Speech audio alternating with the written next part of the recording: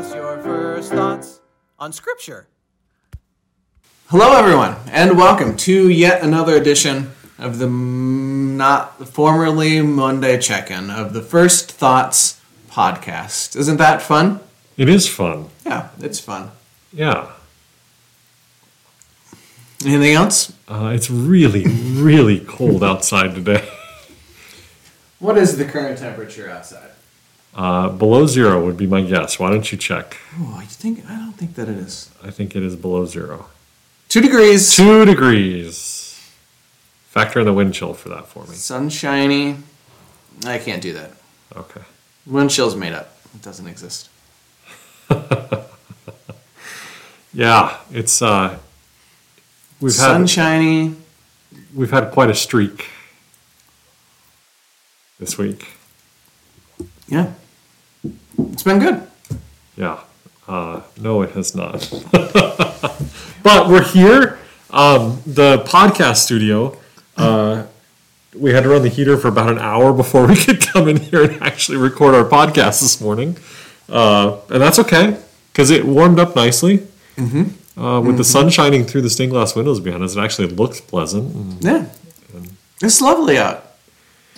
It's sunshiny. It's quiet. It's great. Yeah, no. Fair enough. Disagree. So eventually, once we're done with the weather forecast, this is one of the best weather forecasts probably ever recorded as well. We're not really forecasting. It's been really helpful and informative. This is the kind of thing that people in Nebraska, retired farmers do. They sit around, drink coffee, and talk about the weather. This is what everybody does. But we're not retired farmers. Well, I know. I'm just saying everybody does it.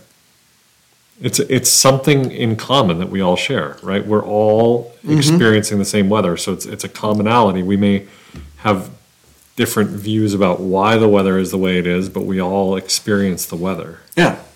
Mm-hmm. There's something to that. Everybody loves it. Everybody loves to talk about the weather. I don't know why, but they do. It's just the thing. But we're done talking about the weather.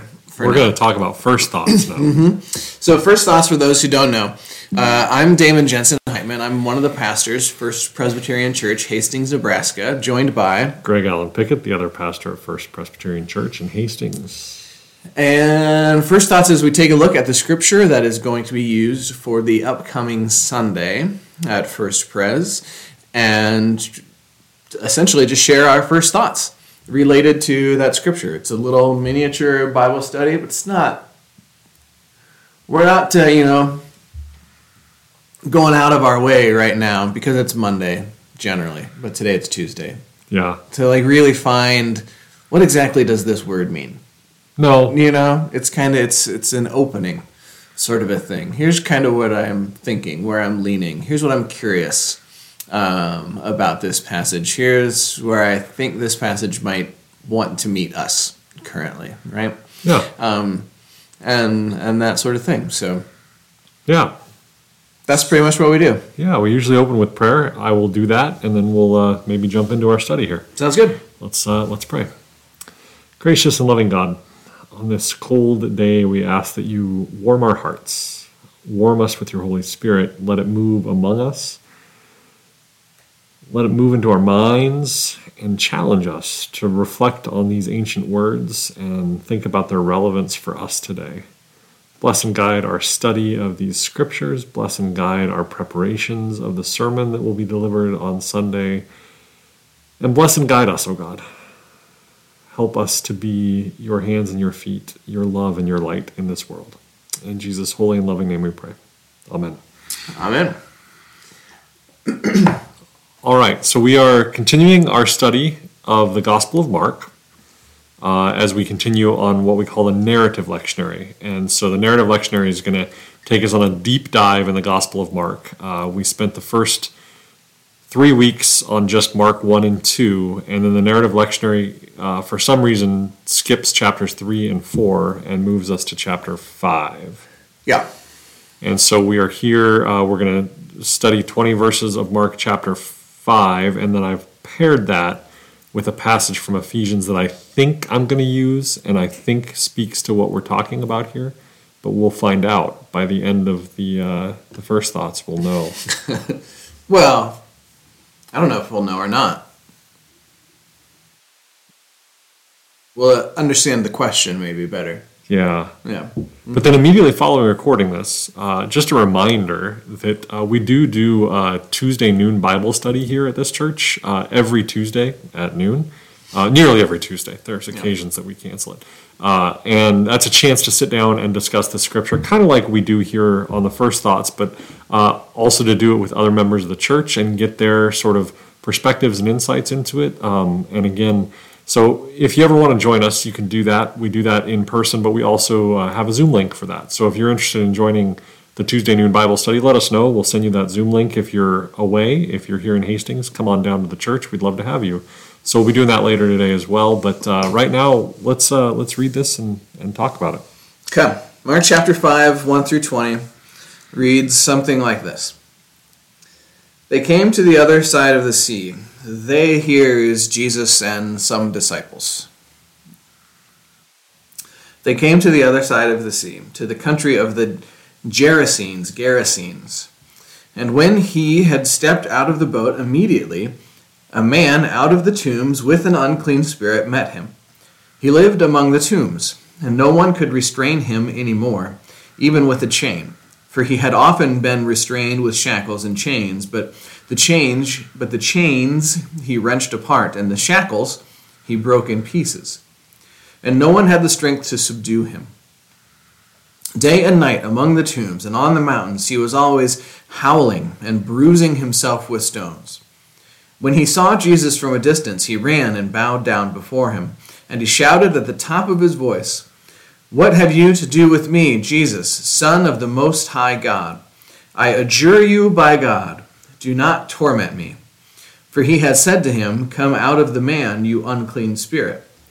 Then Jesus asked him, "What is your name?" He replied, "My name is Legion, for we are many."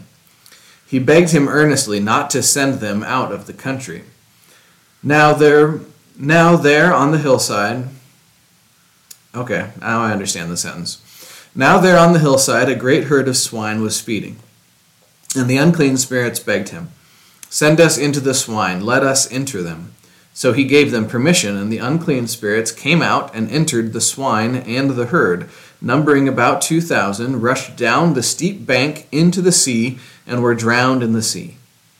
The swineherds ran off and told it in the city and in the country. Then people came to see what it was that had happened. They came to Jesus and saw the demoniac sitting there, clothed and in his right mind, the very man who had the legion. And they were afraid.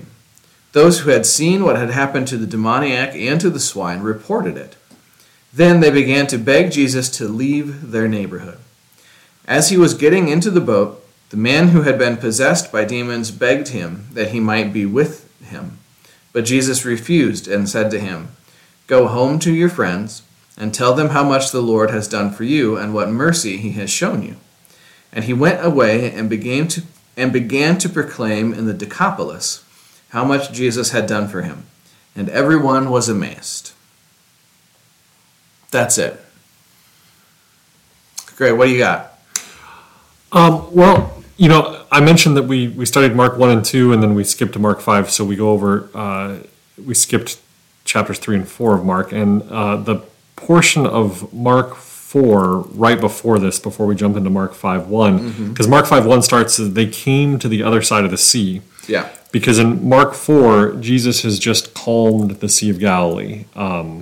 The disciples thought they were all going to die out on a fishing boat, and Jesus calms the storm. So he's showing power over the natural world right before this. And then this is an example where he's showing power over the spiritual world or the spiritual realm. Yeah. It's just an interesting two stories back to back that are both demonstrating sort of this is what Jesus' power and ministry and what this kingdom of God stuff is going to look like. Yeah, and this is not the first demon that he's cast out in the Gospel of Mark. Correct. It's not even like the second or third. Right, right. As we've discovered in Mark 1 and 2, this is a pretty regular occurrence. And a couple weeks ago we talked about what does it mean to cast out a demon or an unclean spirit. And a lot of biblical scholars would say, in modern day terminology, we would maybe talk about that being mental health. So people have been cured of mental health issues. And I was talking with Dr. Dan Deffenbauer, theologian in residence here at the church, and he said, mental health, yes, but what about moral health? And he was sort of wrestling with that term, that people are unhealthy morally, and by Jesus having an encounter with them, they're able to.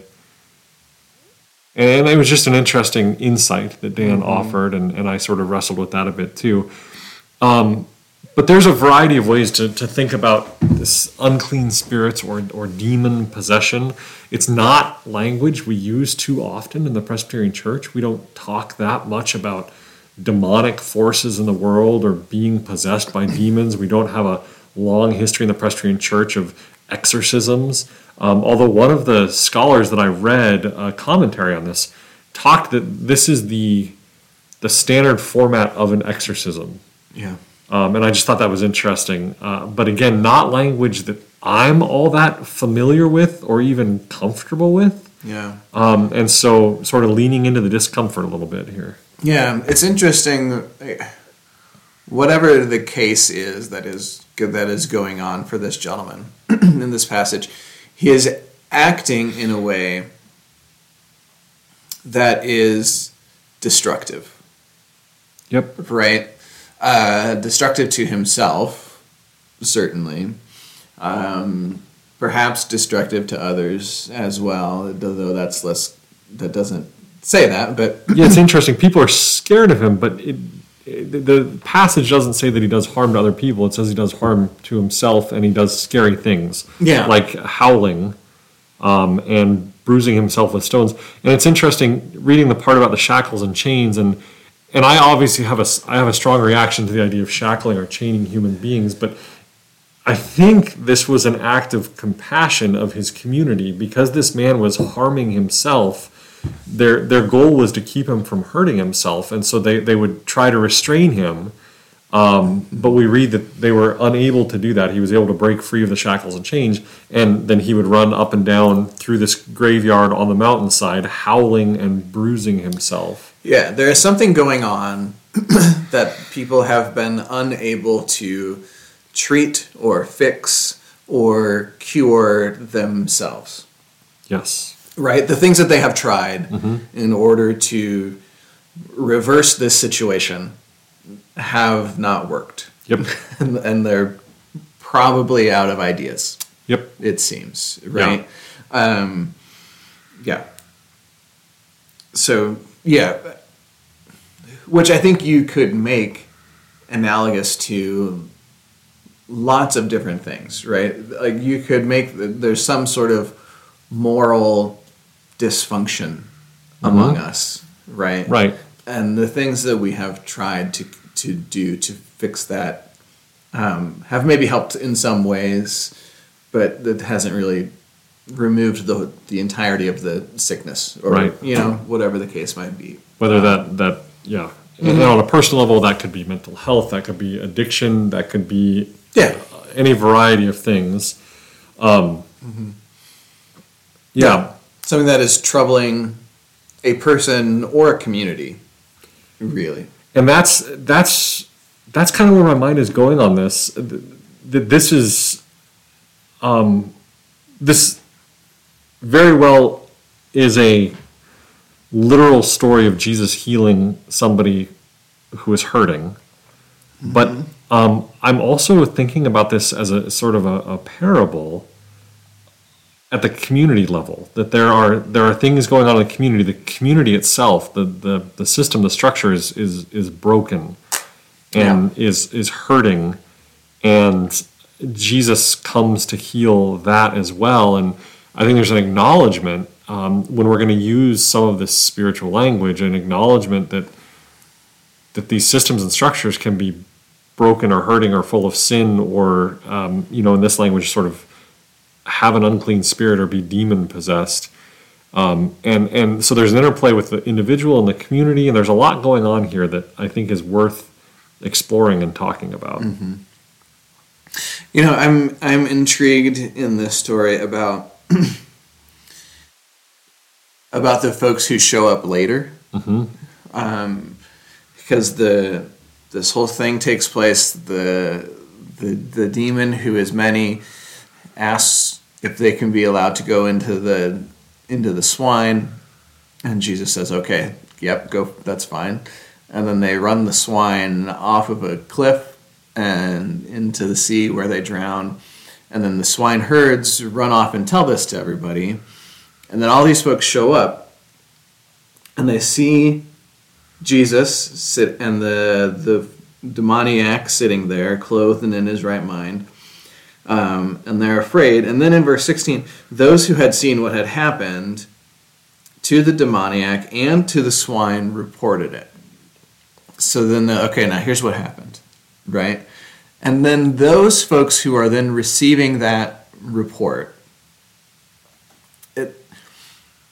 they kind of, I think, have like something of a choice in sort of which part of this story are they going to find more interesting or buy into more.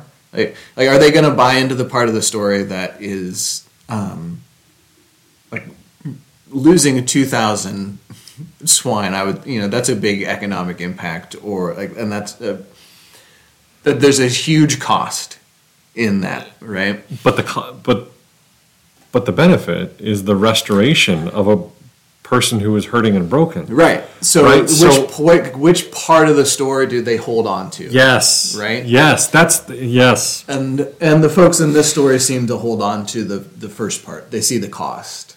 Right. Right. And they can't get past the cost. And they beg Jesus to leave their neighborhood. Jesus, who just healed and restored a very broken individual, is now being asked to leave because part of that healing and restoration came at a cost. Right? Yeah.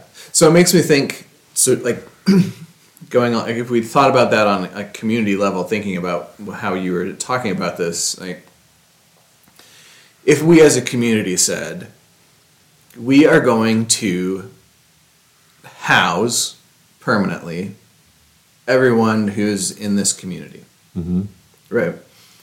There would be a cost to do that, right?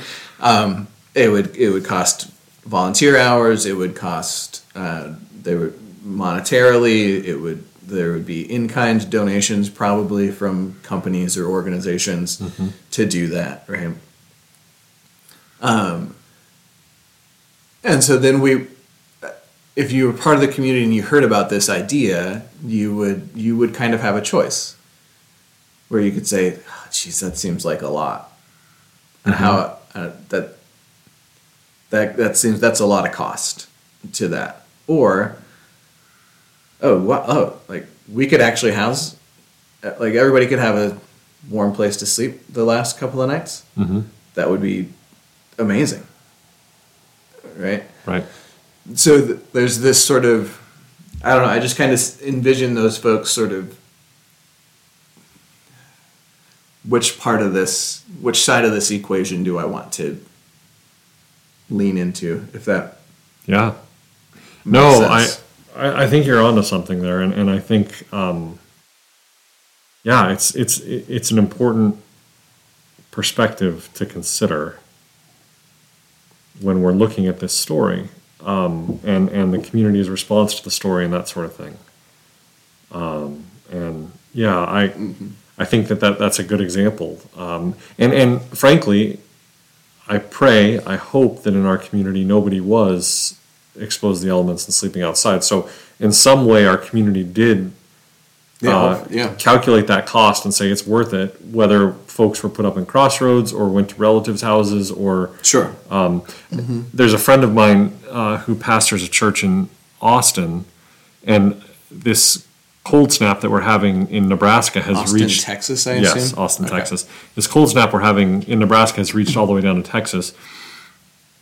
And his response with his session's support was, starting tonight, we are a cold weather shelter that happens to be a church. We are not a church that is converting itself into a cold weather shelter. And it was this radical realignment of identity that the call of the church right now is not to have a nice worship service on Sunday morning. The call of the church is to make sure people are not out dying in the cold. Mm-hmm. And so his statement that he posted, it was profound, and it really struck me as a powerful statement of, and again, he had the support of his session to do this. He said, we're now a cold weather shelter that happens to be located in a church, and just a radical realignment of identity in response to the emergent need that was presenting itself in Austin, Texas that night. Yeah, which could be like a really sort of thinking about the themes that we've talked about in Mark, of sort of like this, okay, now out of the water, what's the next step? Right. Like, how does this faith get lived? What does it look like lived? And part of this also, I don't know if this is in the Gospel of Mark or if it's somewhere else. Jesus at some point talks about, I think in part of talking about disciples choosing to follow him or not. So, no one goes to build a bridge without weighing the cost of it. I don't know if that's a Mark. It sounds kind of like Luke to me. It sounds Lukean, yeah.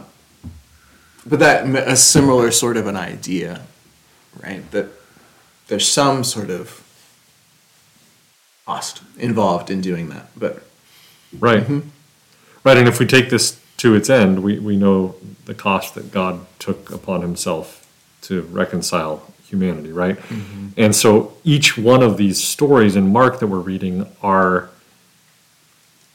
different ways of Jesus teaching about what this kingdom of God looks like manifest on earth. It's these healing miracles, it's the prioritizing your community over yourself, it's just over and over. It's sitting at the table with sinners and tax collectors, like we studied last week. It's letting somebody cut a roof in the hole of your house to lower your friend through and healing that person. I mean, and just over and over again, we're just hit with story after story after story of this is what it looks like to be a disciple of Jesus Christ. This is what it looks like to follow the way of Jesus. And this is another pretty powerful example. And then we see how the community reacts. And I hate scapegoating anyone in the Bible. You're always coming to the defense of the scribes and Pharisees. I want to come to defense of this community because, they've just lost their primary means of economic, right? That's how they feed their families. That's how they keep their community moving forward. And so their response is, whoa, Jesus. Like, you've wiped out our entire herd. Like, could you please leave? Mm-hmm. Instead of, whoa, Jesus, you have brought restoration to a broken person. Yeah. And it's sort of, where do we line these things up and how do we wrestle with that? And this community is wrestling with that, but we're all called to wrestle with it too as we study the way of Jesus in the Gospel of Mark. Mm-hmm. Yeah, and I don't think that Jesus is necessarily presenting these things as easy questions. Yeah. I think, anyone who wants to follow me, pick up their cross and follow me. I don't think that he says that lightly. No. Right. And say, you better make sure that this is the path that you want to walk down before you start trying to walk down it, because I know where this is going to end. To weigh the cost. But now, you want to also read anything else for this? No, I think we've covered that one. Mm-hmm. But I thought about pairing this with Ephesians 6, 12 through 18, which is a somewhat familiar passage to us. But let's read this and kind of see how it might line up. Okay. We're going to read here from the NIV translation of the Bible. For our struggle is not against flesh and blood, but against the rulers, against the authorities, against the powers of this dark world, and against the spiritual forces of evil in the heavenly realms. Therefore, put on the full armor of God, so that when the day of evil comes, you may be able to stand your ground. And after you have done everything, to stand. Stand firm then, with the belt of truth buckled around your waist, with the breastplate of righteousness in place, and with your feet fitted with the readiness that comes from the gospel of peace. In addition to all this, take up the shield of faith, with which you can extinguish all the flaming arrows of the evil one. Take the helmet of salvation and the sword of the Spirit, which is the word of God. And pray in the Spirit on all occasions with all kinds of prayers and requests. With this in mind, be alert and always keep on praying for the Lord's people. Yeah. So it's more of that language about spiritual warfare, which I again find interesting. I find it not common language in the Presbyterian Church, and I find it language that makes me very uncomfortable. Yeah. But what I was struck by in this is this idea that Paul is saying is that our struggle is not a flesh and blood struggle, it's against powers and principalities. That's how it's translated in the King James Version. But that this is a reiteration of this idea that sin or evil can enter into our systems and our structures, and those too can become corrupt. And as followers of Christ, we've got to prepare ourselves for that and recognize, acknowledge that it's not just about individual sin, but it's also about systemic sin that we need to be aware of, and we need to be willing to stand up to when it harms people. You know, and I think it ties into the conversation about the community's reaction to the demoniac.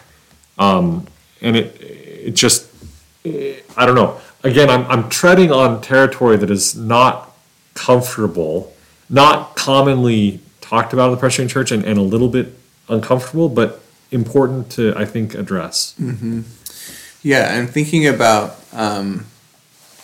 our prayers of confession and some of the things that we often highlight or identify as sins that we need to confess during the prayer of confession. And it's almost as though there is this sort of idea that is kind of always tempting for us to get stuck on, right? And the idea is that life is really about me. Yes, right. And that sin is personal. It's my personal walk with Jesus. It's my own personal shortcomings. It's my not doing the right things. Yeah, and that and then that idea becomes manifest in a variety of ways, or can become manifest in a variety of ways. Yep. And I think that is maybe also sort of the idea that is looking to gain a foothold in the mind of these people who show up and say, like, look at all of this. What is this going to cost you? This is too much of a cost to you. That this healing has taken place. Yep.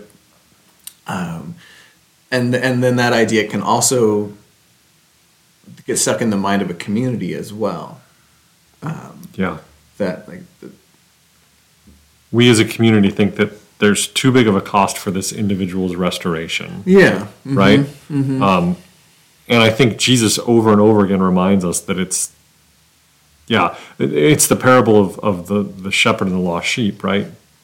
Yeah. The shepherd leaves the 99 to seek out that one lost sheep, potentially at the risk of the 99.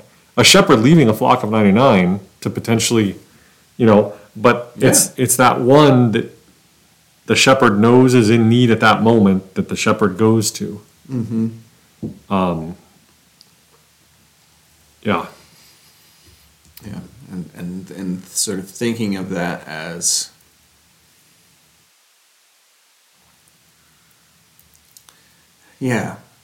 an idea that sort of captivates us in that sort of a way is a kind of a force, right? That's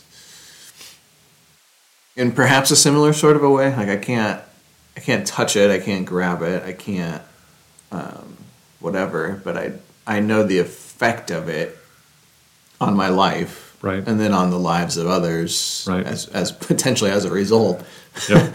when I get stuck on it. Yeah, so interesting. Yeah, mm-hmm. because this language of a spiritual warfare sort of a thing is not.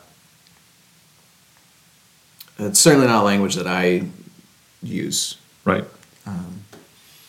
So thinking about it in that way is interesting for sure. But it's there. Mm-hmm. And it was brought to mind for me by reading the Mark passage, and then I thought, well,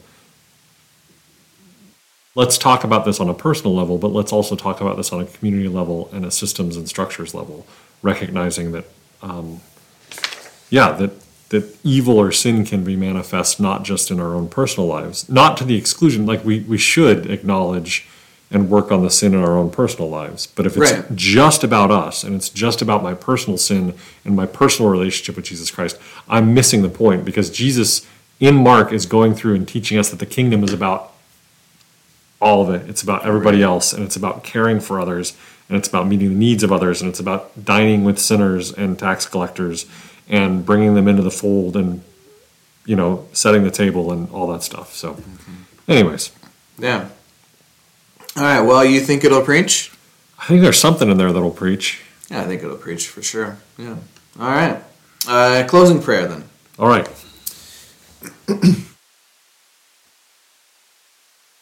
Loving and gracious God, thank you for your word and the many ways that it comes to us and opens our hearts and our minds and our eyes and our ears and our very lives to you, to your spirit, and to your calling in the world. Help us, O God, to take these words, take these questions, and carry them with us during the week ahead as we consider what it might mean for us to be your disciples, to follow in your ways, and which of the headlines we want to focus on more in our own lives. In your gracious and holy name we pray. Amen. Amen. And that's all we have to say about that. Indeed. What's going on in the life of the church? Well, lots going on in the life of the church, Damen. We did suspend our in-person worship this last Sunday because of the extreme cold, but we hope to be back on Sunday with 8:30 contemplative service, 9:15 Sunday school hour for all ages, and 10:30 traditional worship service in the sanctuary. So, and we do have an adult ed forum on Sunday that is a panel discussion about issues of faith and gender that we will explore. And so we have panelists who are coming to help us talk about that. Really is an attempt at faith-seeking understanding. It's something that's in the headlines a lot, and we would like to try to better understand this from the perspective of our faith. So that's this Sunday at 9:15 in the Lydia Room. We hope you can join us for that if you're interested. Yeah. My hope for the forum the week after, it's not 100% confirmed yet, is for our members of the church to talk about their experience at Frontera de Cristo, which is our border ministry. That's actually another one that really got my mind thinking, and I might end up talking about that in the sermon as well. But yeah, the Presbyterian Border Ministry, Frontera de Cristo, and we have sent delegations down to the U.S.-Mexico border. We've invited our partners from the U.S.-Mexico border to come visit us here, and had a really meaningful exchange and ministry there. So it looks like theoretically that Sunday the 28th, we would have an adult ed forum about that. If you're interested in learning more about that border ministry, please come. Yeah, please come. So we're also got all of our Wednesday night programming. So starting at 5 p.m., we do a community dinner. All are welcome. We feed our kids and their adults and their families if y'all want to come. Join us for Wednesday Night Live, and then they go into a time of Bible study and choir and bell choir and all that stuff. We also have youth group at that time, so join us on Wednesday nights. The following Sunday, we were talking about the 28th when we're going to have that forum, is also our annual congregational meeting. This is our quirky Presbyterian thing once a year where we vote, or where we gather and we hear about the state of the church, hear what happened in the last year, and prepare ourselves for the coming year. So join us for that. A couple of other things maybe that folks might want to be aware of. February 9th and 10th, we are having a junior high retreat. So that's going to take place. We're going to take some junior high students over to Kearney and hang out for a day and a half, something like that. We'll spend time in Bible study and fellowship and just have a nice time hanging out with one another there. If anybody knows anybody that's curious about joining for that, they're certainly welcome to get a hold of the church. And then also February 11th, we'll be having a lot of special music that day. Yeah, in particular, a guest organist. I don't know if that's the proper. I think so. And then an organ recital by Dr. Hamilton. I don't know Dr. Hamilton's first name. I don't either. But yeah, guest organist leading worship on Sunday morning with our chancel choir, who will have a guest conductor and cathedral brass. So that's a great morning for music at our church. And then that afternoon at 3 o'clock, there will be an organ recital in the sanctuary. So we hope you can join us for all of that. Yes, and Dr. Hamilton is certainly a renowned organist. And if folks enjoyed the organ recital last year at about this time, then I don't see why they wouldn't enjoy this as you're well. right. So, yeah. Anything else for the good of the geese? I think that'll do it. Okay, well then, with all those things said and done, until next time, toodaloo.